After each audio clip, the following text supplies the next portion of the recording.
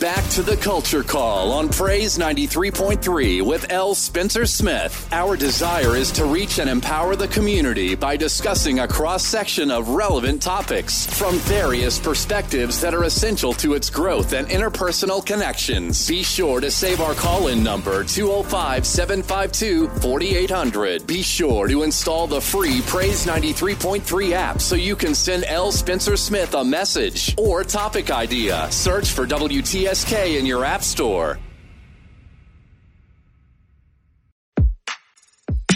This is the world premiere. Great morning, great morning, great morning, precious people. You know what time it is. That's right. It's time for the number one talk show right here, The Culture Call, with yours truly, L. Spencer Smith. It is the place where Tuscaloosa indeed meets the world for the next 2 hours. That's right. For the next 2 hours from 10 a.m. to 12 p.m., we're going to be talking a little bit about everything. Wouldn't you like that? From society to sports, education to economics, and definitely from religion to relationships. And as always, every day we are here to create a safe space. That's right. A safe space to have empowering, provocative, and yes, sometimes controversial conversations. You know, we've got to dibble and dabble in some controversial things, you know, every now and then. And guess what?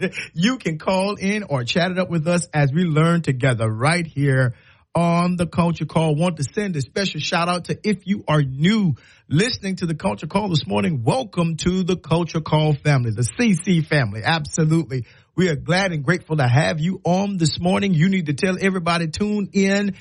We've got a good talking today. That's right. We're going to have a great show, but welcome. We want to invite you to buckle up, have a great time, and call in. That's right. Call in and chat it up with us. Also, want to send a shout out to those of you who keep listening to us every day. That's right. Every day. You've made us the number one. That's right. Talk show. And I am super, super excited about that. Continue. Tell everybody. That's right. Put it in your church announcements. I don't know. Put it in your family chat on your Facebook page or on your text messages. Tell everybody L is on. Bishop L is on, and we are having a good time right here at the Culture Call. Always want to send a special shout out to the inimitable, the amazing Brother Jay that brings it on every morning from 5 until I get on at 10 a.m. I'm telling you, the best of gospel music. I was just in here telling him, listen, you playing that G.E. Patterson. My goodness, yes, God is real. Don't make me have a Baptist fit over here in the next studio. I'm telling you, he always makes it worth getting up at 5 a.m. Those of you have to go to work or, you know, you're just around your house meditating. Yeah, tune in to Brother Jay. He makes it worth your while. Absolutely. Listen, I want to encourage all of you, if you've not done so yet, to go to the app device store on your phone, on your electronic device. And there you can search out Praise 93 FM. 93.3 FM. That's right. You can find us there. Download that app and you can listen to the best and the most inspirational gospel music. You can find out what's happening in our area. It'll send you reminders and alerts and updates. That's right. You need to be a part of that so you won't be late, last, or lost. You know, as we serve on the Culture Call, that's one of our things that we as a people will definitely not be late, last, or lost. So, yeah, go ahead and make certain that you you download that app, Praise 93.3 FM app. It's free, $99, and it doesn't cost you a thing. So go ahead and do that, and you can listen to us wherever you are all around the globe. That's right. Whether you are in Philadelphia, Pennsylvania, Detroit, Michigan, Houston, Texas, or right here in Tuscaloosa, Alabama, Birmingham, Huntsville, Montgomery, Mobile, Bowlergy, Utah, Reform, Gordo, you name it, Gadsden, you can listen to us anywhere you are when you have that app. Absolutely. Listen, also, I want you to go ahead and write down this email, culturecall.praise@gmail.com. Give it to your church secretary. Give it to the person who's in charge of giving out community announcements in whatever organization you're in. That's right, culturecall.praise@gmail.com, and send us your public service announcements so that we can allow everyone and let everybody know what's going on in your neck of the woods, because I know it's some great things. The weather is warming up, trying to at least, right? I'm just grateful to see the sun this morning instead of the clouds and the rain, but we need the rain. We definitely need that, so we don't despise that, because the ground needs the rain. Rain falls, things grow, right? But go ahead and let everybody know, and to send that to me, whether it's your church or organization, your sorority, your fraternity, absolutely. Whether you are an artist getting ready to have a concert or a preacher that's getting ready to run a revival, we want everybody to know what's happening again in your neck of the woods. Absolutely. Want to make sure that we show up big for you, put faces in the place so that you can know that what you're doing in our community is worth it. You know why? Because we always do it better when we do it together. As always, you can call in and save this number, 205-752-4800, 205-752-4800. You can call into the show and be a part of the conversation, or you can get on the app. There's a chat feature there, and you can send it directly to me. And I'm always looking, doing the breaks, making sure that what you're saying, whether you're telling me, hey, El, you're doing a great job, Bishop, you are stinking up the joint, or you tell me things that you want me to talk about that we haven't touched on yet. We've talked about a lot of things, absolutely, but I want to make sure that I address the concerns of our community's heart, right? Good deal. You can do that way as well. Also, follow me on Facebook, The Culture Call. Follow me there. Just push the like button. That's the thumbs up button. And you can send me a message there. You can send me your announcements. You can send me whatever you want to say there. You can do that. And the last thing is, if you've missed a show, because sometimes you're not always able to catch the show when it's on, you're probably at work or you've been traveling or whatever the case may be, you can go to Apple Podcast and type in Culture Call, and you will see our past shows. They try to archive it every day, and to make sure that you are able to listen to us, go ahead and do that so that you won't miss not near a show, right? I don't want you to miss not anything that we say, especially on today. Every day is important while we're on the Culture Call. So do me a favor, sit back and relax, grab you some coffee. You know how we do it from Maxwell House to Starbucks, right? Grab you some tea, some herbal tea, whether you're doing some chamomile to kind of calm down and chill out, or whether you need some green tea, to get a little caffeine kick to wake up a little bit. And you can always definitely get you some alkaline water. That's the water with the black label. That's right. It's going to say alkaline. It might say 8.8 plus. 8.5 plus. That's right. Go ahead and detox that body. Get that bad stuff out of your cells, out of your blood, out of all that. Get it out of you. That's right.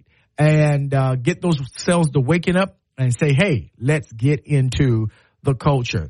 Listen, so many things are going on, but we still are celebrating Black History Month. And I was just on a marriage retreat with our church, and it was so wonderful in the mountains of Gatlinburg, the Smoky Mountains. It was just beautiful. And we had an amazing time. Shout out to the marriage ministry of the Impact Nation Church. I'm telling you, we shared, you know what? Marriage is important. If you're going to be married, right? That is an investment, right? That is a gift that God allows us to have, that we can begin to show forth the mystery of Christ and the church. I think sometimes people don't understand their obligation and responsibility to the church, because they don't have an understanding of what it really means to be married. It's an assignment. It's work, and it's not bad work. But it's something that you got to definitely work on. And so we went to the mountains and we did the work this past week. And I'm telling you, it was amazing. We are intergenerational church. I like to put that in there. We have church with those who have been living a long time. Yeah. And I think this year we had people who had been married about 40 years. And then we had newlyweds there. So we had a great swath of different ages and stages in marriage, and we had a great and awesome time putting in the work, wisdom, and helping each other, pouring into each other. It was just amazing. Get you some place that will help you build your marriage. You know what? Marriage is part of the foundation of a strong black community, right? And I still believe in marriage. Even if you have been divorced, you should still believe in marriage. You don't get everything right every time the first time. Sometimes you just don't get it right? But I still believe that God has ordained marriage, and the text says that what God has ordained, what God has joined together, let no man put asunder. And so this time, make sure that God has joined you together. Yeah, and then work on it. And then work on becoming one. Absolutely. But we had a great time. And as I was thinking about, coming down from the mountain, I was thinking about what did I want to deal with on the show today. And even before I left home, my wife asked me, what are you going to be talking about? I said, honey, I don't know. I'll get it by the time I get to the station. And while I was driving, I heard Holy Spirit say to me really clearly, he just said, hey, let's get some folks healed today. Yeah, y'all don't mind being healed, right? Let's get some folks healed and whole today. Let's talk about trauma. I said, trauma? During Black History Month? What better time to talk about overcoming and conquering and confronting trauma than Black History Month? Because if any group of people know about trauma, it should be us. Trauma is not, just relegated to us. It's just not assigned to us as Black people. But we definitely know about trauma and how to deal with the experiences that deeply affect us. And there are various levels of trauma and trouble and trial and that we go through and that we have to live through. And but we very rarely talk about it. This generation, they have therapists. But when I was growing up, it was not apropos to have therapists. It wasn't in vogue, if I can say that, at the time that when I was growing up, and that was the 1970s, in 1980s, 90s. It wasn't. No, it's a recent phenomenon that Black people are embracing therapy. So most of our parents and our foreparents, grandparents, great-grandparents, right, they had to deal with trauma as a community. They had to deal with trauma by their faith, by prayer. They had to live through it, right? And one of the things that I think is so very important is as I finish this degree that I'm working on right now. Yay! In May I graduate. That's right. Shout out to the bishop. He graduates in May. Absolutely. Lord keeps life in body. I will walk across the stage at the School of Theology at Virginia Union. That's right. I'm excited about it. But one of the things that I have learned in my pastoral care class is that everyone has to deal with some level of trauma in their lives. And trauma is not trauma simply because something happened to you. Trauma is trauma because of the effects, the lasting effects that it leaves and how we begin to deal with it, right? That trauma is only trauma, number one, because there is something that has deeply inflicted the soul, deeply inflicted the psyche, the mind. It has caused you to be disturbed on so many levels that you cannot find peace in the midst of calamity, that something has happened. And there can be a myriad of experiences that has happened to you and because of you. It could be because of you and because of others, but you've experienced something that sometimes you really haven't dealt with in the proper way, right? And it can have a long-term effect on a person's well-being, and a lot of times it can result in emotional and psychological distress, right? One of the things that I did learn in my pastoral care class, Dr. Harry Simmons, shout out to him, is that we as Black people, the uniqueness of Black trauma and trauma that we experience in the Black community is our trauma can be epigenetic. What does that mean? That our traumas and the result of our traumas can be passed on even through the bloodline from one generation to the next. So even though you may not have experienced hardship and slavery or racism or XYZ to the degree that our foreparents did, because they had no outlet, because they had no therapy, they had no one to walk them through the pain and the suffering of that trauma, of the experiences that had happened. I mean, think about it. These people have seen crosses burned. They saw lynchings. They were disenfranchised. They had the worst accommodations they had to go through the back door. And when you begin to couple all of that with regards to our history, and, you know, when you think about that, the Birmingham bombing, just that one thing, that in my lifetime, their parents were alive. I think that their parents just passed away in transition recently. So think about the years that they had to live with that. And then they birthed another generation, you know, of their children, their grandchildren, their great-grandchildren. You know, what this whole science of epigenesis says is that particular trauma that, let's just say the McNairs, one of the parents, but the McNairs experience transferred biologically, psychologically, even to their great-grandchildren, right? And that trauma, if you don't take care of it, is a lot of times what we mislabel as generational curse. And when in truth it is a generational impediment called undealt with or unhandled trauma, that there is nothing to the soothing of our soul to the specific experience. Now, part of the way that our foreparents were able to make it through such traumatic experiences is they did have the black church. They did have a close-knit family. They did have a system and of faith and serving and care for one another. So they grew up having to be responsible and encouraging each other in those systems in the face of tremendous systemic pain and disenfranchisement, right? And so that's kind of how they dealt with it. But as generations move away from their center of faith, as they relegate the black church as a relic in the community, and because a lot of preachers are not skilled enough to talk about and help people through trauma, and because community resources are not as prevalent in our community as it might be in other communities, and because of our, listen, just all these lists, and because of our stigma on getting therapy, right? On our stigma on getting psychological help, that the black community, yes, we have a stigma about, I'm not going to no shrink. I'm not going to this person. I'm not going to the XY person to check on my mental health, to check on my emotional health.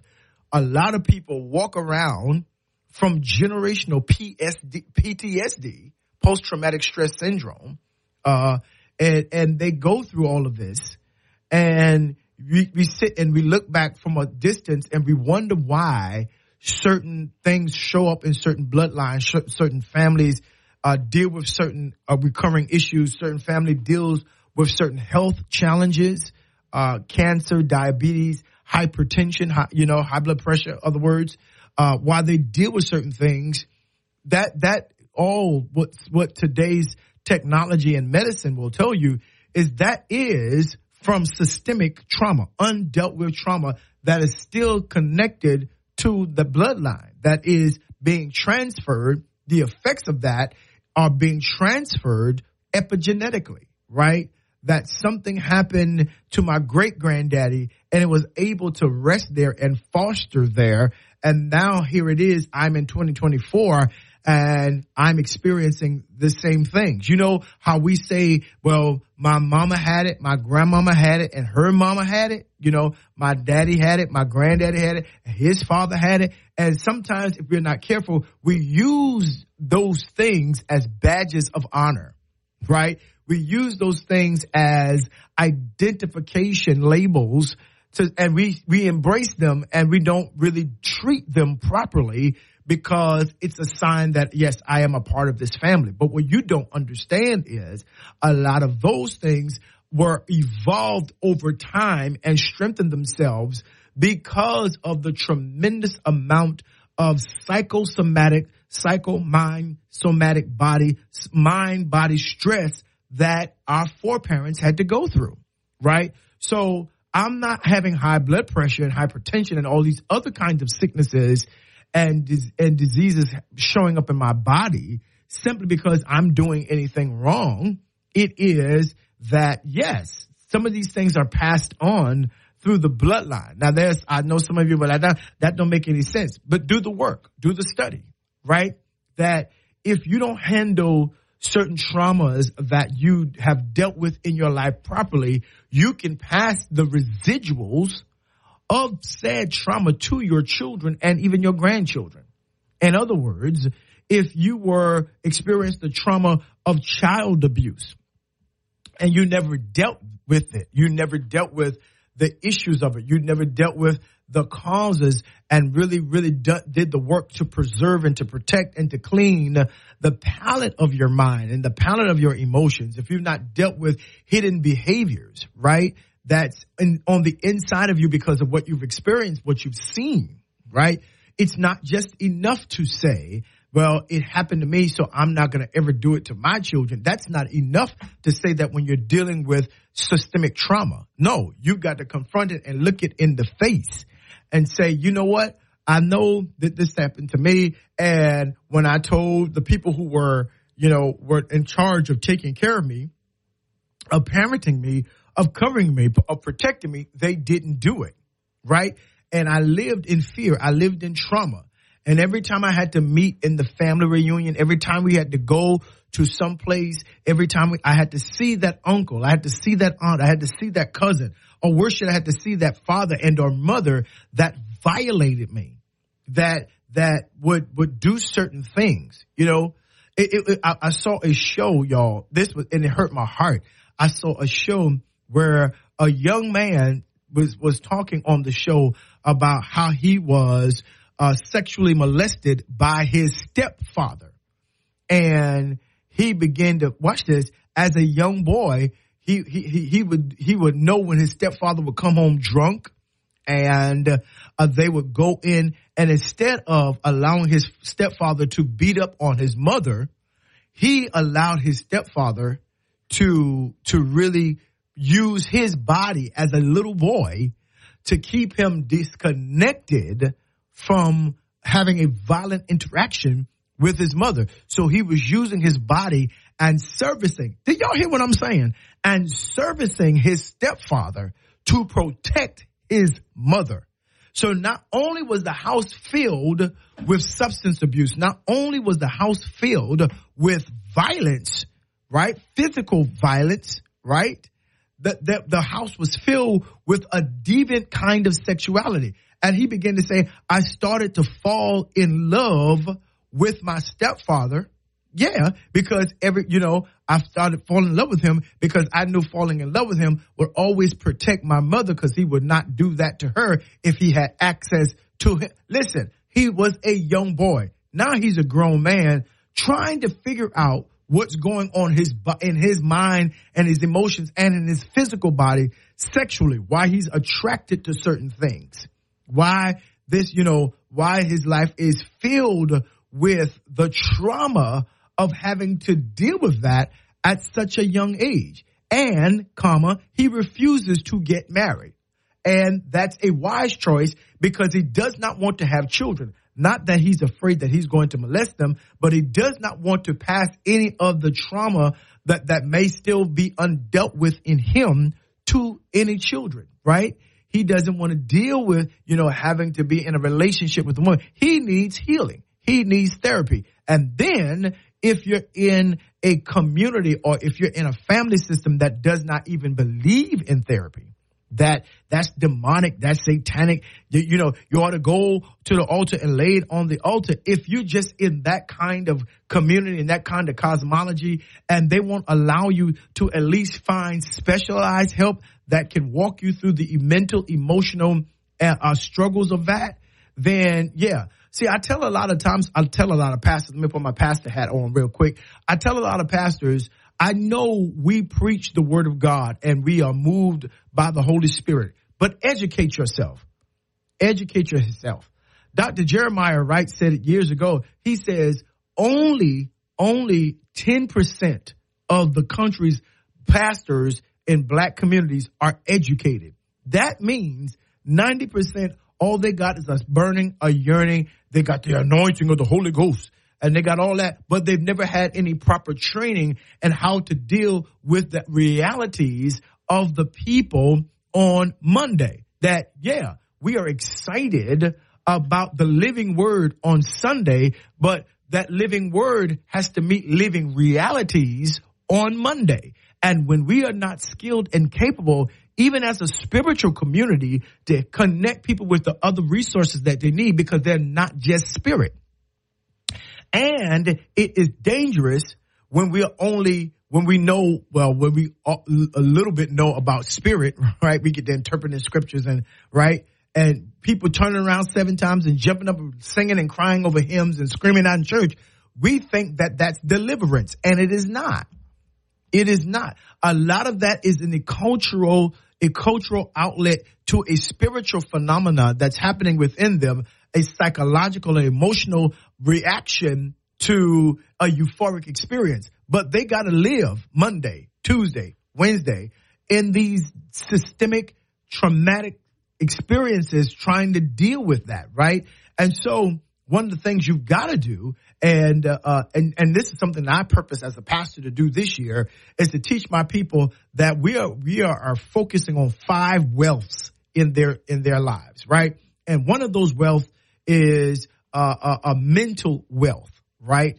Mental wealth, helping them navigate through trauma, navigate through grief, navigate through depression, navigate through those unspoken, untold experiences in their lives, and bringing in professional people and connecting them with the resources that they need, so that when they come to church, they can focus on a salvific experience that has to deal with their spirit man, right? Sometimes people are not really dealing with their spirit man, because they've got mind stuff going on. They got emotional stuff going on. They got undealt with experiences that sister so-and-so, she's a wonderful alto in the choir, and she can wipe the church out. But when she gets home, she's dealing with a husband that's beating her, right?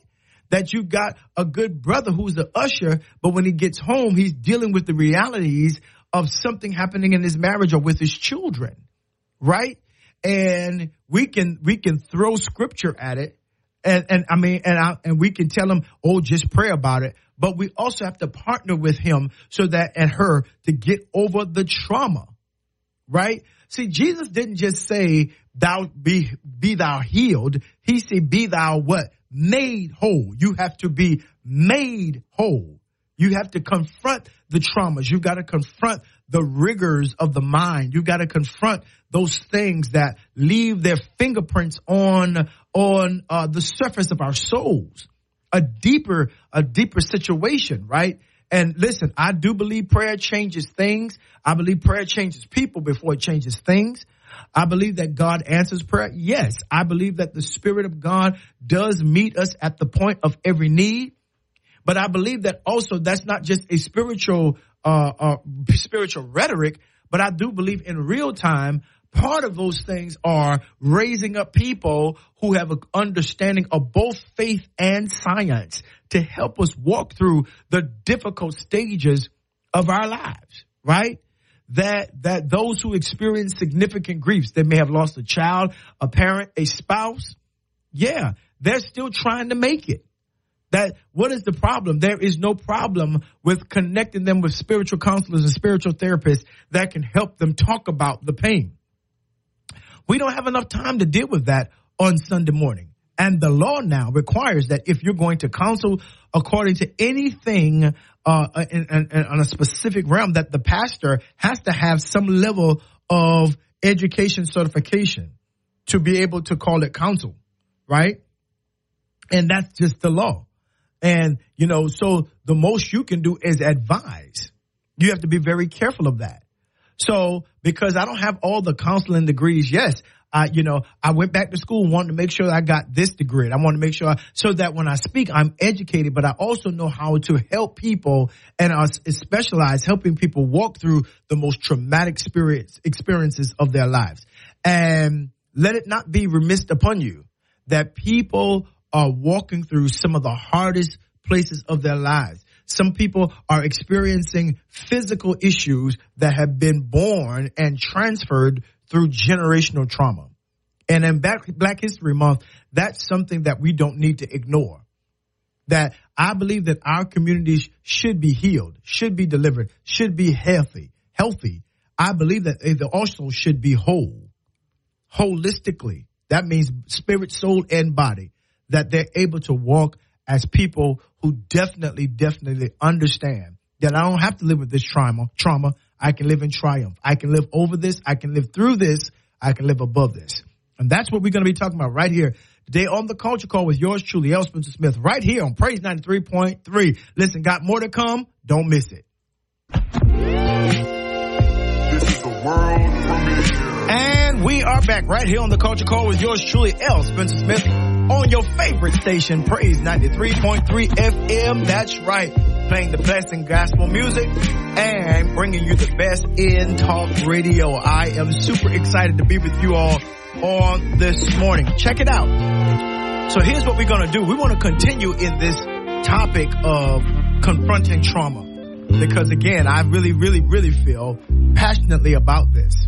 When you look at and survey all the things that are going on in our community, it is imperative for us to really recognize that this is an issue that we cannot sweep under the rug. That a lot of our boys, we fuss about all of the things that's going on in the streets, the guns, the violence, and all of that. We can fuss about it. We can complain about it.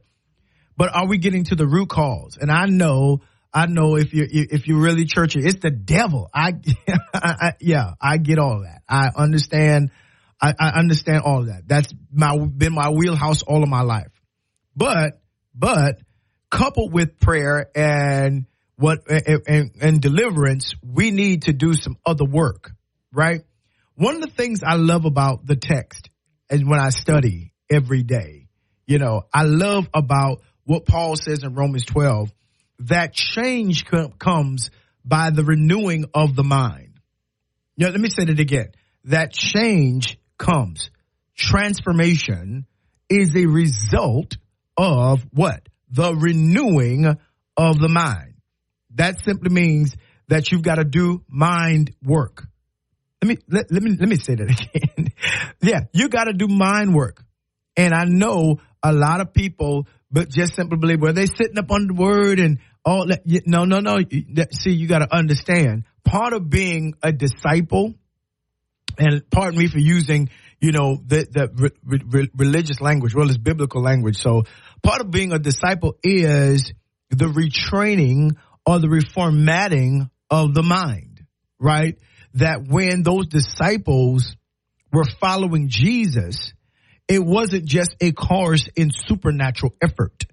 It was not just walking on water. It was not just peace be still. It was not just raising Lazarus from the dead, right?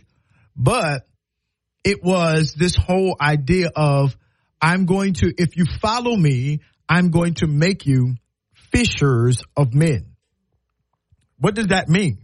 Just let me segue there. What does that mean? He says that you're going to be made in the following.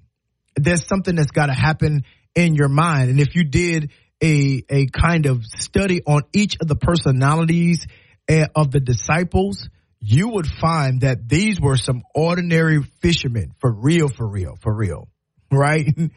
You will understand Matthew was a part of the retainer class in the Roman Empire. That means that he was serving and made sure that the Israel and Jews stayed in their places. He was working on their behalf, on the behalf of the Roman aristocracy, right? But all of these folks, Peter had an anger issue. Peter was, I wouldn't say a racist, but Peter definitely was an ethnicist, definitely that, right? Peter had an issue with people who were not Jews. And, then you looked at James and John, that would, listen, they were some thugs of the day. If you really read about them, right? You got to get into reading about them. But they follow because part of the spiritual design, part of making them ready to go out as apostles was them following Jesus. And part of their assignment of following Jesus was he was discipling them, reteaching, unlearning them, unlearning, helping them to unlearn what they had learned and relearning what they needed to learn, giving them fresh information. You have heard Moses say this, but now I say this, right? You have dealt with this way, but now I'm reformatting. Yeah. You will usually fight with the sword, but now I'm saying, hey, those who, fight by the sword will die by the sword. I'm telling you, you got to reformat your mind. The whole idea of the similitudes and the beatitudes, all of those things were about the reformation of the mind, right? The reformation of the mind, right? Because Jesus didn't want just this spiritual bunch of ragtags to leave them and only be spiritual. No, I need people who are sane. What does Paul tell Timothy? He says, God hasn't given you the spirit of fear, but a power, love, and what? A sound mind. So part of really dealing with trauma is bringing people into the soundness of mind, making them a disciple of the possibility that life would be different, life would be peaceful, you can confront this trauma head on and make it through it, but it's going to have to you're going to have to deal with the reformation and definitely the transformation of the mind. The mind, not the spirit, but the mind. And so as we talk about dealing with black trauma, and you see all of these young boys and young girls getting into things, some of these things a lot of times are transferred, are traumatic experiences that they saw growing up without fathers, without caring mothers, right? Without a system of community, in an education system that does not necessarily believe in the full parameter of their possibility, right? That they're living under a law enforcement that's waiting for them, to act up so that they can exact violence, the violence of the state upon them, right? When you look at that, when you look at what they have to live through, not having the proper resources that are needed and necessary, right? That when that happens, when you're dealing with those things and you're saying, hey, how I'm going to live as a young boy. They're going to try to go and find a place of being and identity because the trauma of not being able to find that anywhere else, especially from the people that birthed you. Do you understand the trauma of a young boy who, whose father is not present or doesn't want him or is not taking any care? Do you know the trauma that happens to the young girl, right? Who is young growing up and her mother is young as well, and the mom is competing with the daughter. Do you know how much trauma that is? Right? No, you don't. No, sometimes we ignore that and say, no, they can make better decisions. Yeah, okay. And so to them, decision making is to turn violent because what I'm doing is I'm protecting me. I'm protecting myself. I'm protecting my being. I'm protecting, because nobody else is defending me. Nobody else comes to school and talks to the teacher for me.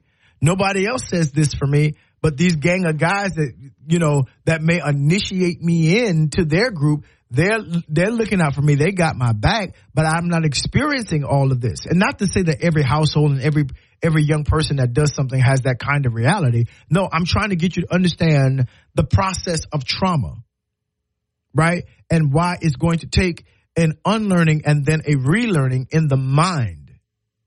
In the mind. This is why education is so very powerful. This is why wisdom and insight and knowledge is so very powerful. This is why therapy is so very powerful, because it gives them the freedom to talk from the mind. It gives them the freedom to talk from the whole idea of what I'm experiencing and how I perceive life and what has happened to me. And then when you begin to talk to their parents, you will find that there's trauma there too. There's trauma there too. This man left me. I'm out here in these streets, blah, blah, blah. All these things. Just, I gotta make ends meet. I ain't got enough money, X, Y, Z. See, those are traumas. Those are undealt with things that bear down. And I'm not, again, as I said, I, as a pastor and as a person, not just a pastor, but as a person, I understand that people can have the living word on Sunday, but they live a living reality. And there has to be a mental connection between the living word and living reality until the living word becomes the living reality. But if we don't deal with the occurrences of the mind, if we don't deal with the reformatting and the transformation of the mind, if we don't deal with that, we're just blowing smoke. And for years, you know, you never know how people show up. You never know when you see somebody. This is why you ought to always be kind to people. This is why you ought to always have patience with folks. This is why you always ought to, you know, embrace somebody and be understanding and sympathetic and sensitive, empathetic, rather. This is why. Because you never know what people have lived through just to get to where they are. You don't know what it cost them to be in, to be in church, to show up at work. You don't know what it cost them just to be able to conjure a smile. You didn't live with them. You didn't sleep with them last night. You weren't at their homes. You don't know what they're dealing with in terms of relationships and bills. See, part of kindness is a part of holistic therapy. Yeah. What do you mean? When I'm kind to someone, that means that I'm valuing their very presence. I'm appreciative that you have survived. And I don't know what you have survived. And before I become a person who's adding and piling on to the traumatic experiences that you're having, I would just rather be kind. I would simply rather be kind. Let me say this again.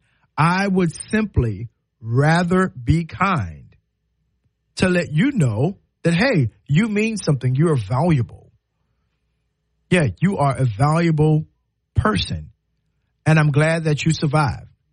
That's something that I really, really believe in. Really, really believe in.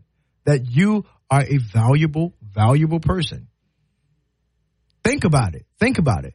If we don't deal with the mind, you know, when I was a teacher and kids would come in and, you know, they were acting up in class or they would come in angry and disconnected. And, you know, when I started teaching, I'm like, sit down, be quiet, get your horn out. Let's get ready to play, you know, just get into my task. And as I began to grow and become acquainted with the students, I recognized, you know, one day I drove up to school and said, hey, you just left across the bridge from a nice little neighborhood with your family and your children. Look at where these kids are leaving from. I taught in the inner city. And so, you know, I had the blessed responsibility to live on that, not to live on that side of town. But every day I was assigned to teach it downtown in what is the urban center of Jacksonville, Florida.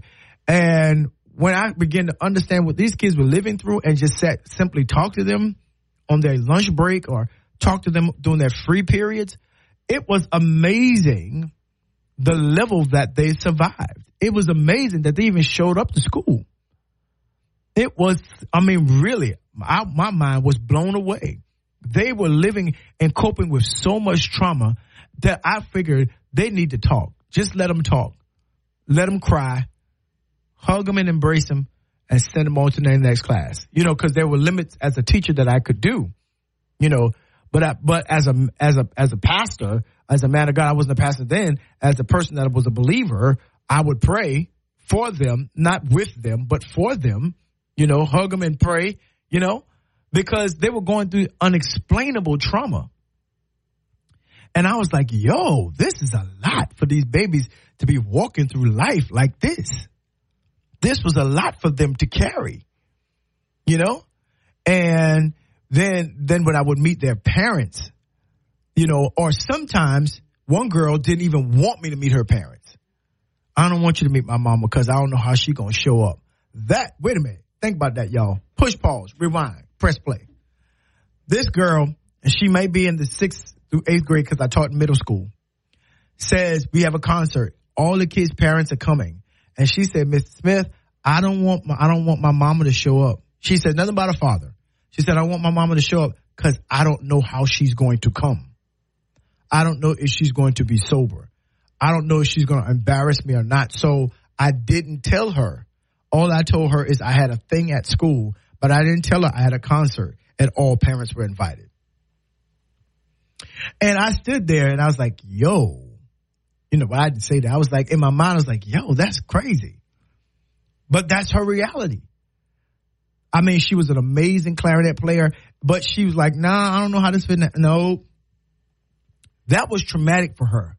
So she chose between traumas, having an absent parent where all the other kids' parents were going to be there, or taking the chance and inviting her mom, and her mom will be inebriated and embarrass her, in front of all her other kids. Now, in middle school, kids are relentless. They jack and they joke and they jank. Yeah, they do all of that. And so, yeah. And they're not trying to necessarily be nasty. It's just kind of what they do in that level, where they were. And I was like, my goodness.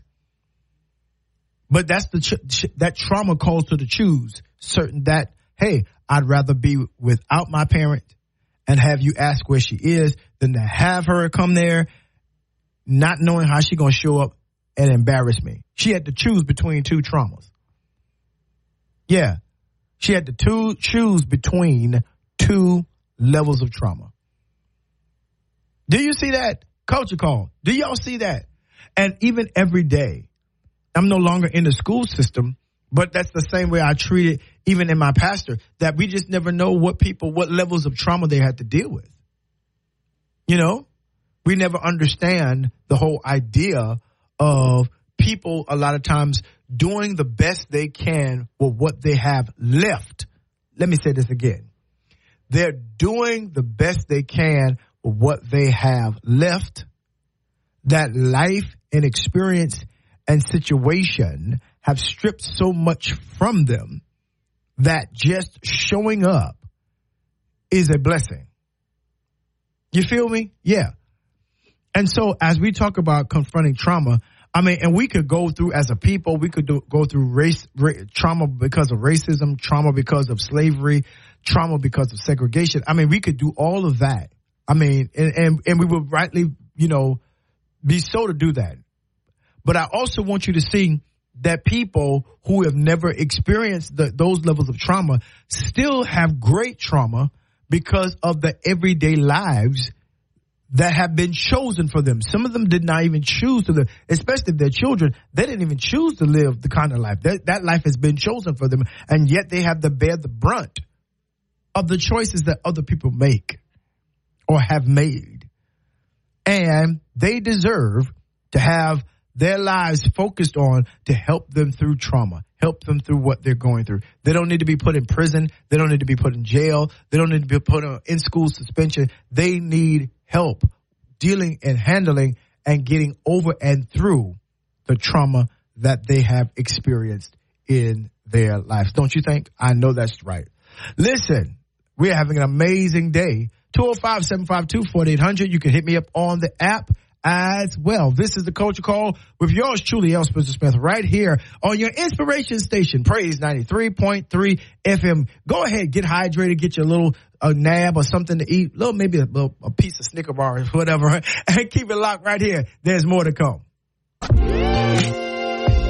is the world premiere. And we are back on the Culture Call right here. It's the top of the hour, 11 a.m. and some change. That's right. If you're just joining us and you're on the second hour, welcome to the Culture Call. We're having an amazing show on this morning, and I pray that you stay connected to us, because I'm telling you, it is a blockbuster indeed. And for all of you who have come back after your little break, good. That's right. I am glad to have you here. Listen, this morning we've been talking about confronting and overcoming trauma, especially in the Black community. On this Black History Month, I think it's very important, even as we take a historical look and perspective of all that has happened to us in this country, and dare I even say around the world. It is imperative for us to understand this whole idea of systemic trauma and how does that look in our lives and today, right? and what we need to do to be able to navigate that. So listen, if you're tuning in, you've tuned in at the very right time, at the very, very right time. Listen, just want to remind you of this weekend is, I believe it's Stillman College's homecoming this weekend. I'm telling you, I believe it is replete with a whole lot of homecoming activities. If you are a Stillmanite, go out and be a part of what's happening at the college. I'm telling you, they're on the rebound. They're doing great things under new presidential leadership, and you need to go out there and support. I support all HBCUs as an HBCU graduate almost twice now, right? I'm super, super excited about Stillman College and all of the students. A lot of the members of our church and my friends are Stillmanites doing amazing things. So if you have the opportunity, go out and support a couple of the events this weekend. Will be there. They'll be there experiencing that, the basketball games and all of that. Be a part of that. Go, yes, and even spend some money there. That's right. At least spend $18.76 there, right? That's the year of their founding, 1876. Go ahead there and do that at Stillman College right here in the beautiful city of Tuscaloosa, Alabama. It's going to be a lot of great things going on. I pray the weather cooperates. Let's see what the Prophet James Span's going to say about that. But nonetheless, let's have a great time this weekend. And of course, on Sunday, we'll be having Stillman College weekend, Sunday at our church, celebrating Stillman College and all HBCUs, historically black colleges and universities at the Impact Nation Fellowship Church, 1110 26th Avenue East, right here in the heart of Tuscaloosa, Alberta City, right? Yeah, we want to celebrate with them. And, you know, if you're a Stillmanite and you don't have another church that you're serving in, you have a personal invitation to be a part of our service here at the Impact Nation. It's going to be an amazing time. It's going to be a phenomenal moment as we help them cap off their homecoming activities. Good deal. Great deal. Listen, so I want to get back to our conversation and to let you know that all of us deal with trauma.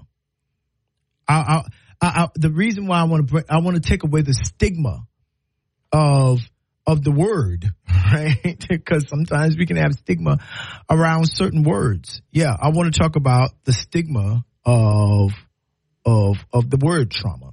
I think it's imperative for us to do that simply because one of the things that I think is imperative for that is for us to make certain that, you know, we all admit and acknowledge that there has been things, experiences, and existential realities that have affected us in such a way that we've not just walked away from.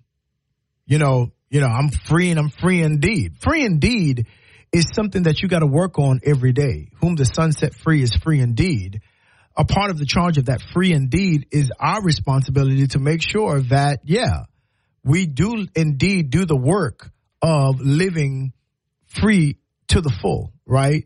A part of that work is acknowledging traumatic things that have happened and dealing with them, confronting with them, and finding paths and patterns and behaviors and mindsets that can help us change, help us move forward in life, right?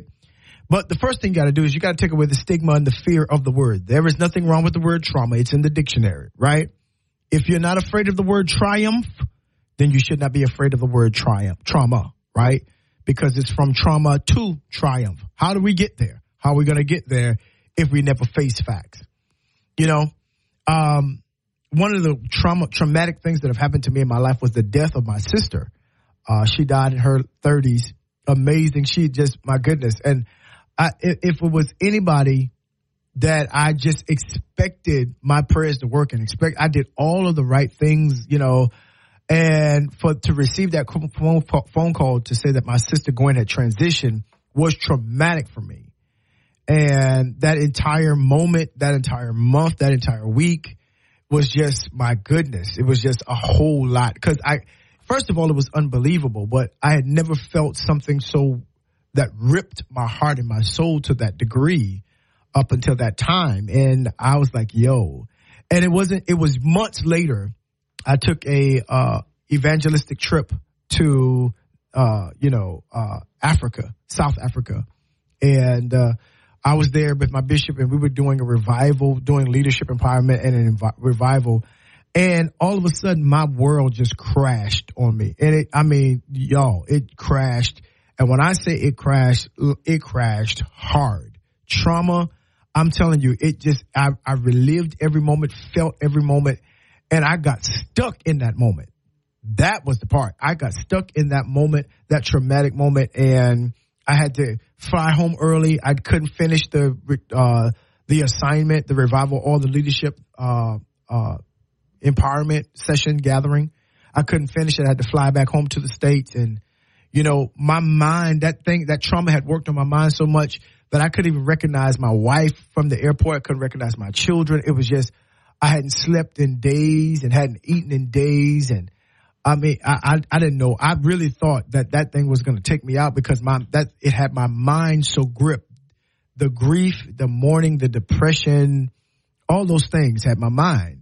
And one of the things I can remember that my doctor told me is like, listen, and I had a doctor of faith. He was a believer, Dr. Albert White. He told me, hey, you got to get yourself together.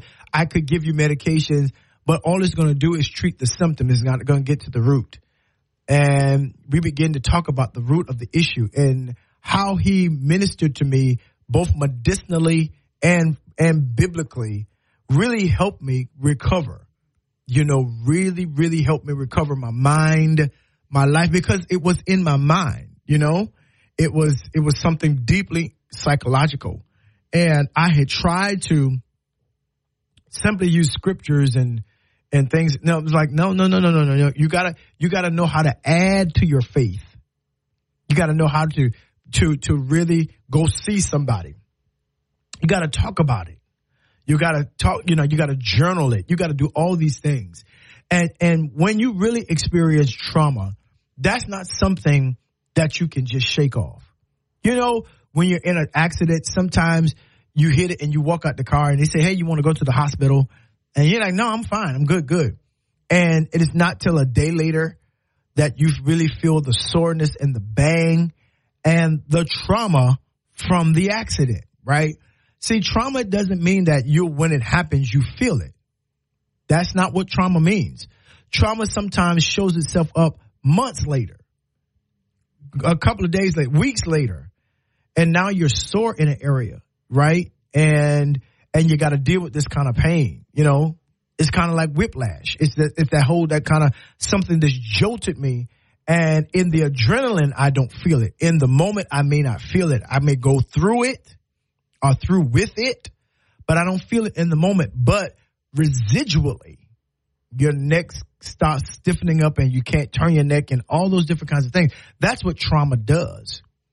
And when you think about, hear me now, when you think about the centuries and generations of unhandled trauma and how it has affected and how it does yet affect generations and children's children. See, because you can inherit the effects of trauma. Let me say this again, that you can inherit Big Mama's trauma. You can inherit the residual of the secrets kept and the pain kept. You can inherit all of those in other kind of maladies that they show up in your body, right?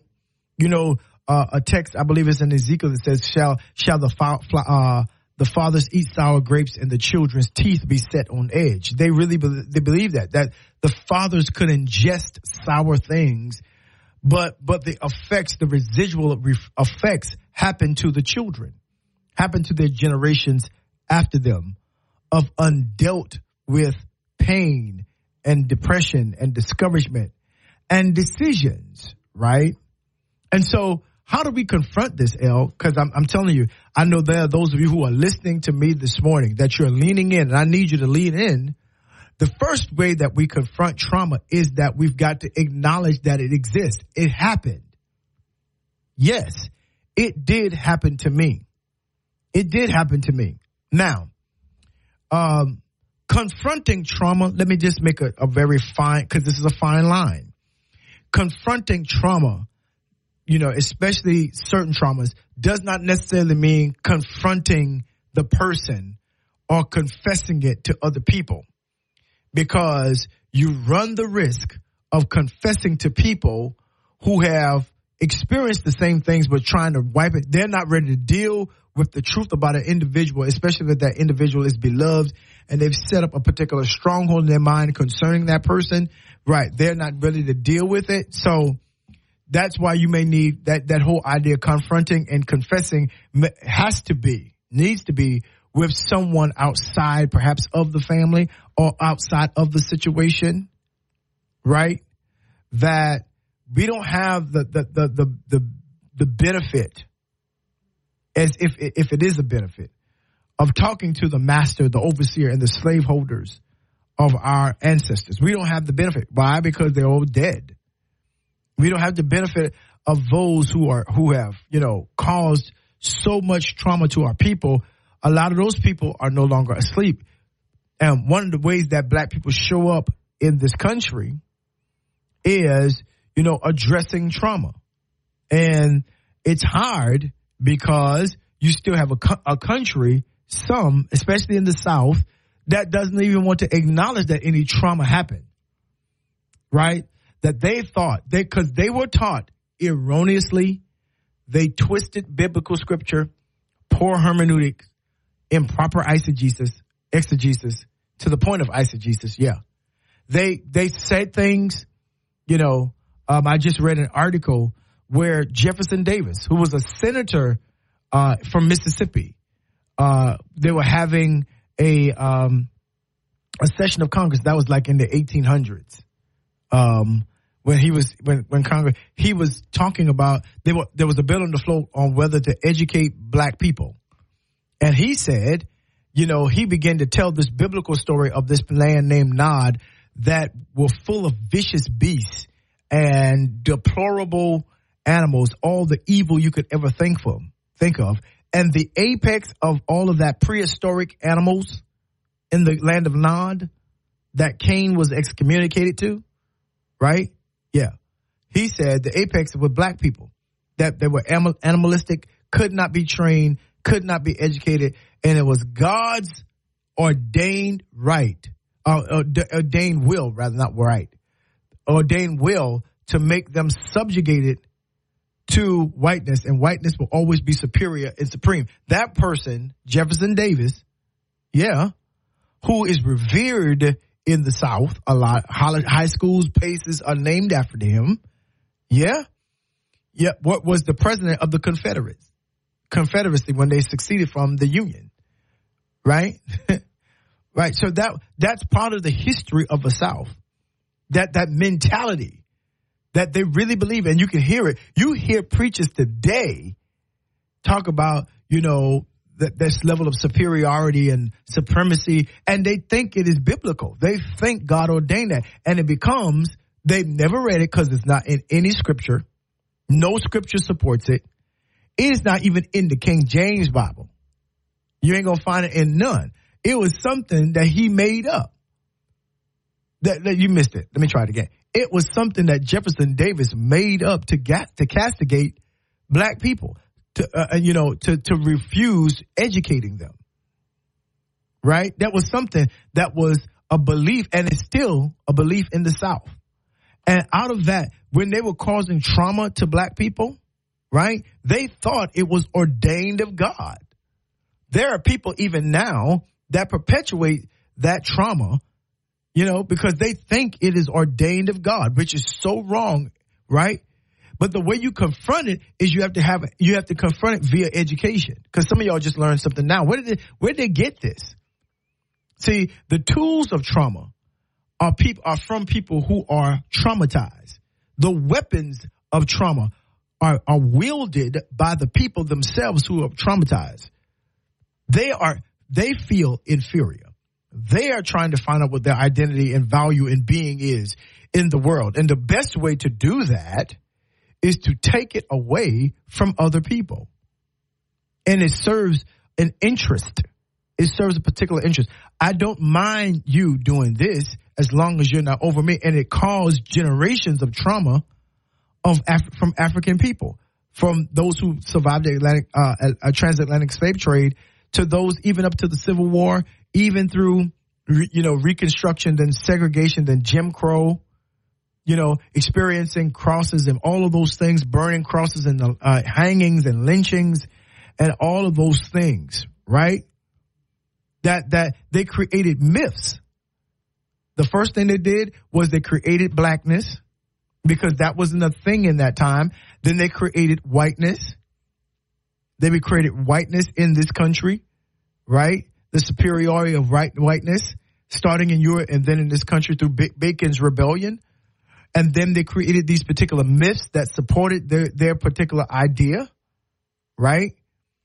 And so a lot of them are stuck in mythology and don't understand the trauma that they're caused is based on a lie. So you have to shine the light. Now you still see some of those remnants of that. This is part of the reason why they're trying to take those books out of schools and out of places of higher education, diversity, equity, and inclusion, because the gift to whiteness is privilege. And when they feel like that part of their supremacy is tied up in the privilege that supremacy gives them. And so because of that supremacy, they have privilege. And when you say diversity, equity, inclusion, somebody's taking my privilege. And it's causing them trauma because I've never really had to make it and work on anything legitimately of my own accord. And see, this is what education does. It levels the playing field. You can begin to heal when the lights turn on. When we can begin to repair when things are acknowledged. And see, that's the part of the trauma journey, is to getting the acknowledgement of the situation that happens, understanding the intention, understanding what this part of life was all about, understanding that person was evil. That person had issues. That person walked through this world unchecked with their malfeasant behavior. They were revered. They were the revered uncle, as I said, the revered father, the revered stepfather, the revered this one. They had position in community, and that confrontation trauma, if you're ever going to get healed, means that I've got to confront not necessarily that person, because that person may be deceased, but the place, the position that person may have held in the family, in the community. That becomes difficult. That's a difficult journey. But if you're going to get over trauma, you've got to understand that there was systems of protection that person had that allowed them. It's not that nobody knew. It was just that, well, they agreed to sacrifice someone so that they could keep their identity or they could keep their labeling or definition of that person. That their evil, watch this, their evil is outweighed by the potential good that they have done or the good that they have done. Not thinking and considering the evil. Think about it. Think about it. Just come on, Culture Call. Think about this. That they're running a candidate now. GOP is running a candidate now that has caused so much trauma. I'm talking about prior to him being the president. Caused so much trauma. But there are people in their minds hold him in such high regard because he's going to restore privilege back to them that they somewhat lost. And he's going to do that by subjugating others, because it's those people that are making you feel like are the reasons why you're not experiencing, life, liberty, and the pursuit of happiness, that you're not experiencing prosperity. They're the reasons for your trauma, right? And so they focus on the border, and they focus on that. But watch this. Then you'll say, well, don't deal with the border because I want to run on it. Wait a minute. I thought it was important. I thought you were looking out for the people. But they have been victims of so much of trauma in their own thinking of being lied to. They're traumatized by the lies they've been told. They will vote for somebody who really don't care. It's about them, it's about the person who wants to be in power, of which he does not plan to give them any. Not one. not one scintilla or iota of power. They're not going to share in power with him. They're just going to put it in power. Yeah. Yeah, that's what that is. That's what that is. And so it's important that when I say when you're addressing trauma, you got to address it from a place of exposure, of education. You got to turn the light on it. What really went on? What really went on? Now, here's the deal. Here's the next piece of trauma. You have to acknowledge that what the trauma has done to you. That's introspectively. That's not about blaming anybody else, but that's taking ownership. Because if you don't take ownership of how it has affected you, then guess what's going to happen? It's never going to get resolved. Because she did it. He did it. If you had not done this and you had not done that, I get it. I promise you I understand. But if we're talking about getting healed from trauma, you've got to acknowledge, okay, I got to take responsibility for my life. And yes, you did this, but I'm not going to ever let this thing affect me again. Right? Because part of the trauma is that you got to forgive yourself. You got to come from up under the shame and guilt of the experience that happened. And so if you don't do that, if you refuse to do that, then what happens? What happens? You're living your life of blame and shame, and then you're giving yourself excuses to not live up to your fullest possibility and potential because of what somebody else did to you or what somebody else passed on to you or you experienced. That's not fair. That's not fair to you. No. So you got to do it, the work introspectively. Introspectively, you've got to have this whole idea of, hey, well, I don't know what to say.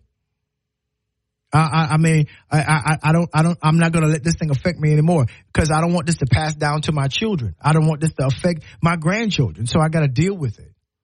It stops here. That's what it means. And so I'm no longer ashamed. I no longer feel guilty. I'm no longer ashamed.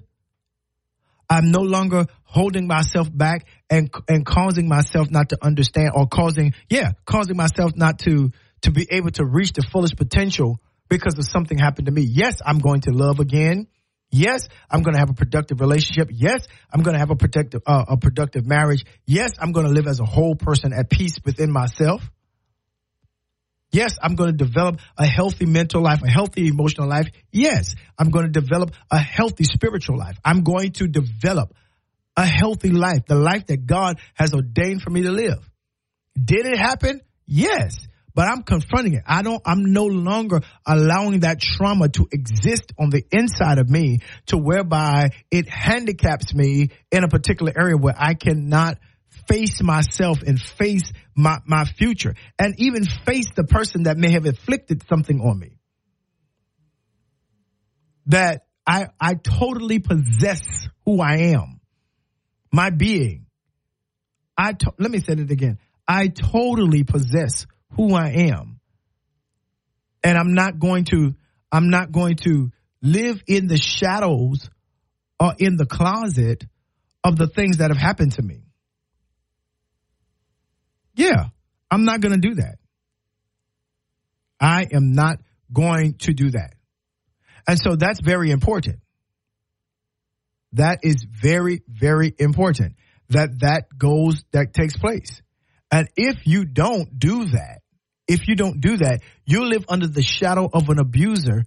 And every time you see that person or you get around this situation or you hear somebody else talk about it, you will go back into retreat, into regret, into being ashamed, all of that. You will go right back into that old space as if you still have to hide from that person. That's what you will do. And what I'm telling you is that a whole lot of getting over trauma is confronting what it has done to you.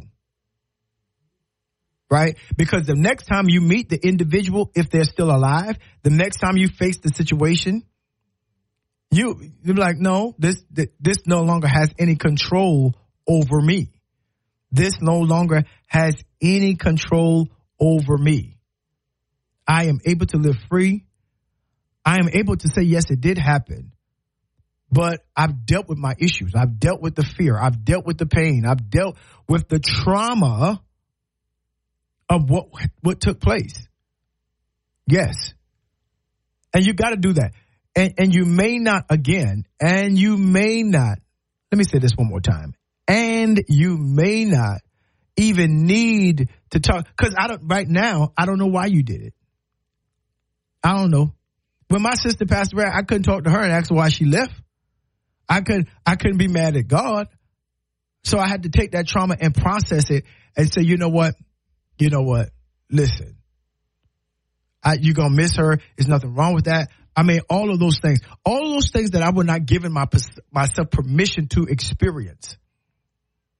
And I had to go back, and I remember my grandmother was saying, hey, don't you cry. You gotta do the eulogy. You gotta do all this. And I'm like, yo, I can't cry for my best friend, my only sister. I can't do it. But you the man of faith and power, blah, blah, blah, blah, blah, blah, blah. And they used my spiritual life against me. That all I was a spiritual person. Absolutely not. But once I found the strength to cry and to release that grief and release the pain and the agony, I finally wrote a book. It's called Getting Ready for Love. And I dedicated it to my sister because that's what we would always talk about, relationships. And in that book, I chronicle that whole experience. Before the funeral, when she passed away, I chronicled that in my book, Getting Ready for Love. Absolutely. That was a part of my healing process. That was a part of reading her old writings and putting it into the book and having it like we were having a conversation. That was a part of me healing from the trauma of losing her so soon. So soon. So you got to learn you can't avoid it. You cannot avoid it. You can't avoid it. You have to say, hey, this is what this thing has done to me. Yes, this is what this thing has done to me, and I will not allow it to have any kind of control. Let me say it again. Any kind of control over my life any longer. Yeah. That's and once I got to that place, then I started feeling free indeed again. I started feeling my faculty coming back, my mind, my memory coming back, because that thing took away my memory. It affected my memories. I felt my sight coming back. I felt my body literally was turning on against me in that space of trauma. And I felt my body coming back to me. And I was like, yo, I didn't know it had all this effect, that it took that kind of effect on me, or had that kind of effect on me. Culture call, I was literally afraid for my life. I was afraid to go to sleep because I thought I was going to die. Trauma will do that. It will cause your body to turn on itself. And all you're left is with the shell of you. And so, hey, the way you do that is, what has this thing done to me? Because I can't control anybody else's actions. I can't control what they did to me. I can't control how they see me and all that. Nope. But I can control how I respond and build my life from this. And that is major if we're ever going to get over trauma. Man, this is some good eating today. I don't know about you, but I am having a good time. Culture Call, but I need you to keep it right here. Got to take a moment? Yeah. Definitely. Right here on the Culture Call. Praise 93.3, your inspiration station. Keep it right here.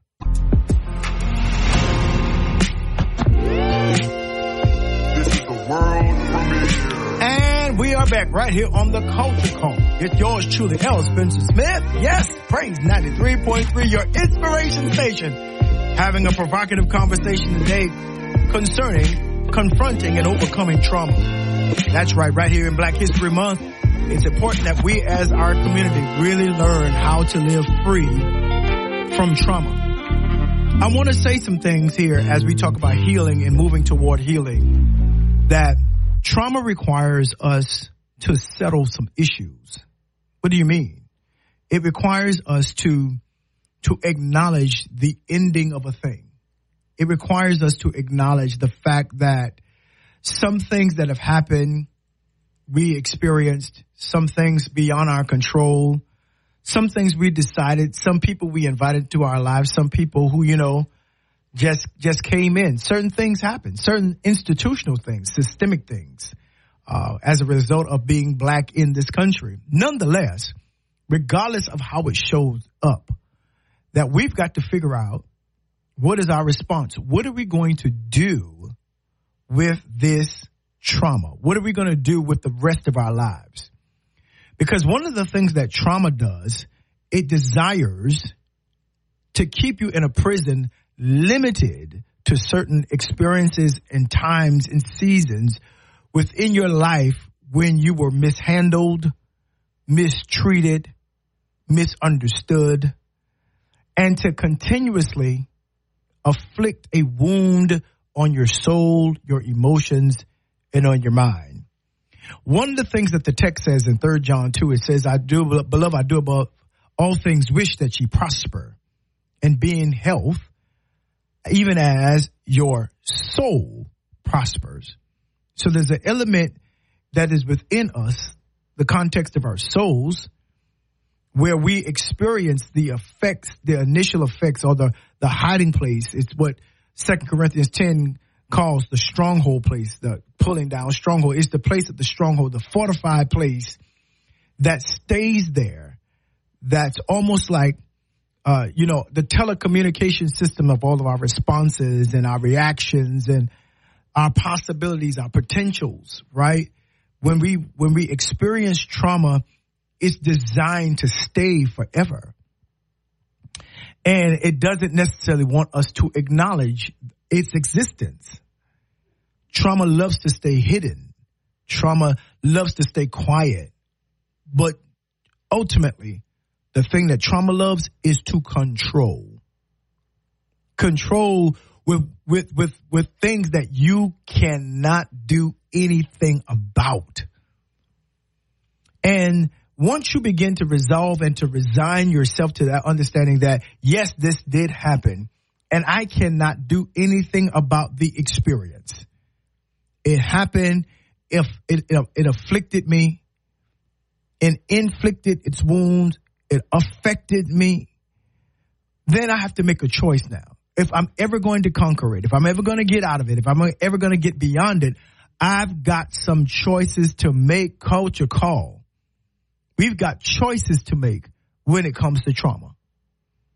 Yeah. And first of all, you need to ask, will I allow this thing to rule over me? What place, what throne am I allowing this thing to sit on that's controlling my life? See, trauma doesn't simply, go away by ignoring it. No, it just represses itself. And then it begins to show itself up in perhaps another generation or another, facet in your body, moving from your mind. It could show up in breast cancer, any kind of ailment. It could show up any kind of thing. And, one of the things that this man was stricken with palsy. Y'all remember the text? And one of the things that Jesus said that was so powerful, that was always intriguing to me, he never said, be healed of your sickness. He said, be made whole and go and sin no more, lest a worse thing happen to you. Which means that whatever he was in whatever sin or whatever transgression he was doing had such a traumatic effect on him that it literally caused him to stop living. See, it's not always what is done. Sometimes it's what we also participate in and what we do that causes us trauma in our lives. And so I've got to admit, yes, I've been dealing with the expanses of trauma. I've been dealing with the outlier occurrences with trauma. I've been dealing with this mental thing, dealing with the sickness in my body, and just X, Y, Z. And you know what? You have to admit it. That, yes, it did happen. And now I'm ready. Here's the thing. Make yourself a commitment. I'm ready to be free. See, trauma does not want you to make a commitment toward better. Let me say that again. Trauma does not want you to make a commitment toward better. Does not. Does not. It wants you to stay stuck where you are. It wants you to stay stuck right where you are. It does not want you to move. It does not want you to, to get resolved. It wants to perpetuate because it doesn't want to be overthrown. It doesn't want that stronghold to come down. But you have to say, I deserve to be free. I deserve to smile again. I deserve to love again. I deserve to be whole and healthy in my sexual life. I deserve to be whole in my emotional life. I deserve the best. I deserve to be financially healthy. I deserve that. I'm going to commit to my life. I'm not going to allow trauma to control me. See, you have to say that. You have to rehearse that. You have to meditate with that. Roll it around and massage it in your mind. Get away from negative people.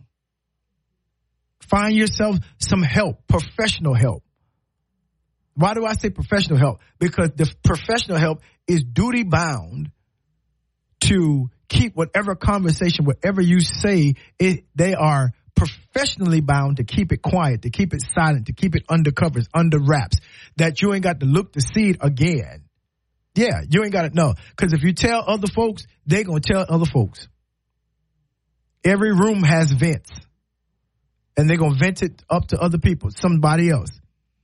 No. If you really want to be serious about it, see, you don't tell people till you get delivered. You don't tell people until you made some resolves and you see progress happening in your life. Because folks like to talk. It's just the nature of people. And they love to tell other folks' business. They'll never tell yours. They'll never tell about their own, but they sure will tell you your business. Child, she did such a, man, he did such. No, get you some professional help. A lot of times you can get it through your job. Look into it. A lot of times you can be referred, to somebody, but get to some place where you can talk and you're not shamed about talking. And they allow you to say that, and it's going to stay in that room. It's not going to go anywhere as you work toward regaining your soul, regaining your emotions, your body. Yeah. As you work toward doing that, find you a safe space, a sacred place that when you open your mouth, you don't have to worry about being judged. You don't have to worry about how you feel being adjudicated by the perspectives and the perceptions of other people. No, absolutely not. Get you a place. Let me say this again. Get to a place to where I want to be where you can hold it in secret, but I can see you face to face. I know we can talk to God in prayer, but find you somebody else or who is a therapist, a licensed therapist, and talk to them. Talk to God until you can get there. Absolutely. Or maybe you may have a friend that they are a vault, and that ain't many of friends. Trust me, I'm telling you right now. Some people you cannot vent to. Oh, my gracious, Culture Call. I know you know what I'm talking about. There are some people you cannot vent to. No, absolutely. No, you cannot. They have what they call logorrhea, same as diarrhea. Their mouth just running. They just love to talk, love to gossip. Those people are terrible for you trying to overcome any level of trauma in your life. But yes, I will be free from it. And then here's the last part. Allow yourself to experience the freedom. I'm going to say that again. Allow yourself to experience the freedom. Yeah, allow yourself to experience the freedom. And I think that's very important and critical. That if you don't allow yourself to experience the freedom, then you're going to stay stuck in trauma. No, let the good things happen. That's right.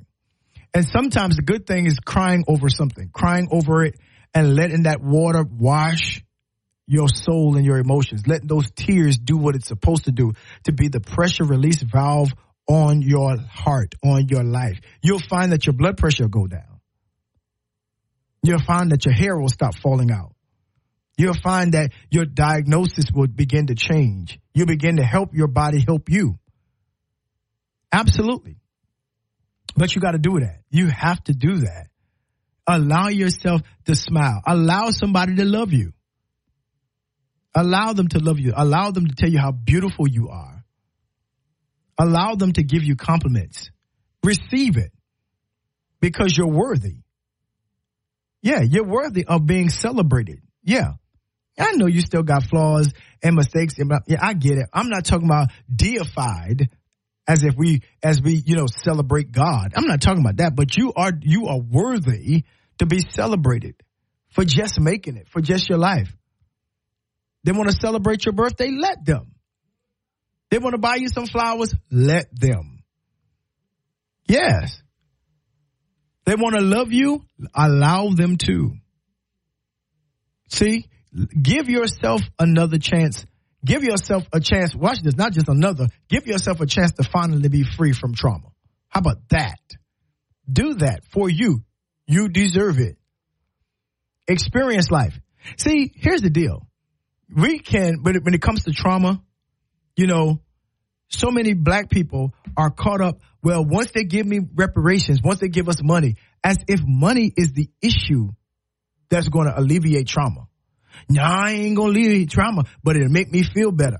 Okay. So what, you going to be miserable? What if they never get it? What if they don't change those, they don't pass a law until your grandchildren get reparations? You going to keep using that excuse not to live your best life? No, absolutely not. Trauma is the ability, or being free from trauma, rather, is the ability to live your life, what? Without excuses. Right. That you've got to understand. I read a quote, and it was Anjanou Ellis that said that. She said this, black actress. She said, when I see the survival of black people, then that is evidence of God being alive. That thing shook my soul, because you gotta know that the only way that we could survive as a black people, as a black community, is that there has to be a God that has helped us. Right? Yeah. God of our weary years and God of our silent tears. God who has brought us thus far on our way. We used to sing in church the song, we come this far by faith, leaning on the Lord. And yes, healing from trauma means that you can operate in faith to give your life another chance, confronting it and healing from it and triumphing over it and living a life of victory and freedom to do and to be and to become is when you begin to say, you know what? Ain't no way if there was not a God, I wouldn't have made it. If it was not a God that helped me, if it had not been, listen, don't make me turn this studio over. If it had not been for the Lord on our side, where would we be? That's when you know that trauma did not win. It did not, and it will not, because it cannot win unless you give it space to win. Trauma will not win. That is what I want you to go through this day about. Hey, it won't win. It happened, but listen, like Mahalia Jackson said, how I got over.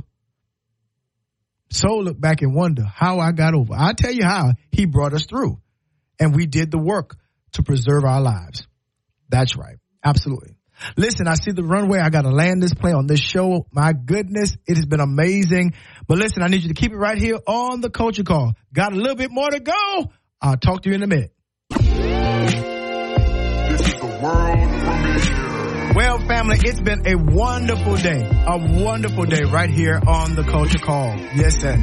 Our conversation, I know it's been a little bit provocative today. I know it's been a little bit challenging, and that's a good thing. That's not a bad thing at all. I'm grateful to be able to be on to encourage those of you, to let you know that even if you're listening to me in your home and you're by yourself, or whether you were listening on your earpods at your job, doesn't matter where you were, that someone wants to encourage you that, yes, you can heal and get over trauma. You can. That trauma does not have the permission to stay in your life any longer than you want it to stay. That's facts. That trauma does not have the ability to keep you in a place to where you can't operate in life any longer. One of the things that our Savior said, I come that you might have life and that you may have a more abundantly. And I'm a stickler for words that might have life. Doesn't necessarily mean that you will. That might is not up to him. That might is up to you. It's what you do. It's how you view your world. It's how you view the places and the spaces and all of the things that have happened, the sum total that have gone from a child. Even those things that you may have, epigenetically, there's a good word, epigenetically inherited from our foreparents, from your ancestors. The undealt with trauma, the pain and not just the pain, but the effects of that pain in your body and certain diseases. Guess what? You can stop that. You can get that canceled out. Absolutely. That you've got to begin to recognize and acknowledge that is the life that they came through. And I'm not looking for anyone else to heal me or to make me free. I'm deciding to make a decision to agree with what God has said concerning me. That's my choice. That's exactly what I'm doing. I'm making a conscious decision to agree with God concerning my life. I am not going to allow anything that has happened to me stop me from living in my future. Anything that's happened to me in my past, in their past, has no hold on me. I am worthy of living free. I am worthy of being at peace within myself. I am worthy of having happiness and experiencing love, joy. Yes, I am worthy of all of that. And you've got to begin to say that no matter how much I can say it. Yeah, I can lead you in the chant, but guess what? You got to say it. Because at the end of the day, you shall have what you say. Isn't that real? That's right. I know it. I know I'm right. You shall have what you say. That's exactly right. And so don't forget, yes, we all go through trauma, but it's how we deal with it, how we handle it, that makes all of the difference. And I believe that all of us are designed to live in that kind of victory. Listen, at the end of every phone call, my grandma and my mom would say, I love you a bushel, I love you a peck, and I love you a hug around the neck. This has been the Culture Call with yours truly, L. Spencer Smith, right here on your inspiration station, Praise 93.3. Have a great day. Love on somebody intentionally. That's right. Live in victory. Smile often. That's right. And do your best to be the best person that you can be. Y'all have a great day.